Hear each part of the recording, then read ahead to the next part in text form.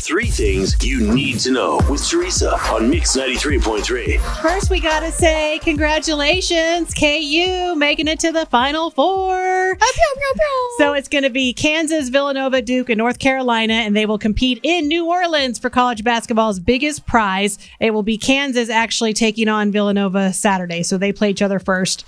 And then, of course, the winners will play on Monday, right, for the national title? Yeah, and I mentioned this earlier, but I've already been seeing so many warnings come through about safety on Mass Street in Lawrence, even though the games aren't even being played there. Be safe, everybody. Let's make it fun. I've already seen so many of my friends and coworkers, too. They're just posting, like, pictures of their hotel saying, NOLA, here we come. Oh, gosh.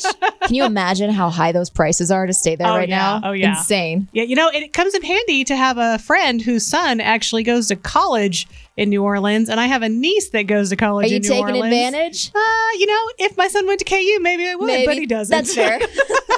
Opening day is almost here. We head back to the K on April 7th for a 3:10 game. Tickets are still available. They start around $50. Scott Lichtenauer with the Kansas City Royals shared the team's new 2022 slogan with us. It is bring out the blue. So the guys have been working hard in spring training, and we want to welcome them back with the city bathed in blue. And so how we want people to get ready for this and participate is to bring out the hats, bring out the jerseys, hang the flags, whatever they can do, and then share it with hashtag bring out the blue. We just want to get a sellout there. We want people wearing blue and cheering on the Royals. And if you're looking for a job, the Royals are hiring. It's stuff from marketing to working with the Urban Youth Academy to working with vendors around the stadium. Just go to royals.com/jobs. And finally, the biggest story of the day is the slap seen around the world.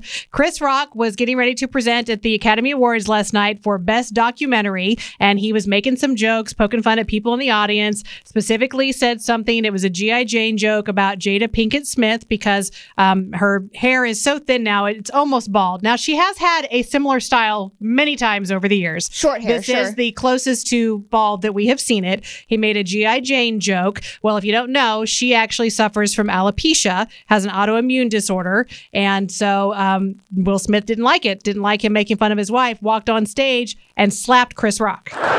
Will Smith just smacked the shit out of me.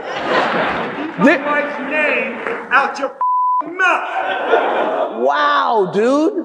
Yeah. It was a G.I. Jane joke. Keep my wife's name out your mouth. I'm going to, okay? Okay. It was very awkward. I feel so bad for Lupita Nyong'o, who's sitting right behind Will Smith, and the camera is on her face the entire time, and you can tell she's like, just be neutral. Just don't even make an expression. That would be so hard.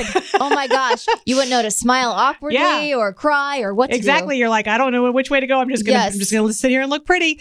So later on, to make it even more awkward, about 15 minutes later is when Will Smith won the Best Acting Award for King Richard, and he had a very tearful speech. It's a really long speech. I mean, I feel like he was up on stage for 10 minutes, and this was towards the end where he tried to make it a little more lighthearted and apologize. I want to apologize to the Academy. I want to apologize to all my fellow nominees. This is a beautiful moment. Art imitates life. I look like the crazy father, just like they said. I look like crazy father, just like they said about Richard Williams. Thank you. Hope the Academy invites me back. Thank you.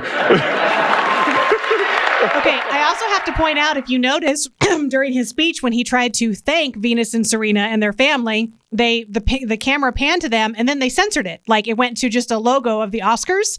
And so we were thinking, well, what are they doing now? And then when they took the logo away, I think that Serena's boobs were hanging out of her dress. Oh my gosh. That's the only thing we can think of that they would have panned away and used the logo to cover it up. Whatever team is in charge of censoring the Oscars really got their work. I don't know what's really happening. Put in their work last night. We should point out, because I feel bad for everyone else who's overshadowed this morning, there were actually other things that happened at the Oscars. Jessica Chastain won Best Actress. Coda won Best Picture. Ariana DeBose for West Side Story. She got she's the first openly queer woman of color to win an Oscar. She got Best Supporting. And then Troy Kotsur became the first deaf man to win an Oscar. And congrats to Billie Eilish and Phineas. They actually won Best Original Song for No Time to Die from the James Bond movie. It's Rocket and Teresa on Mix 93.3.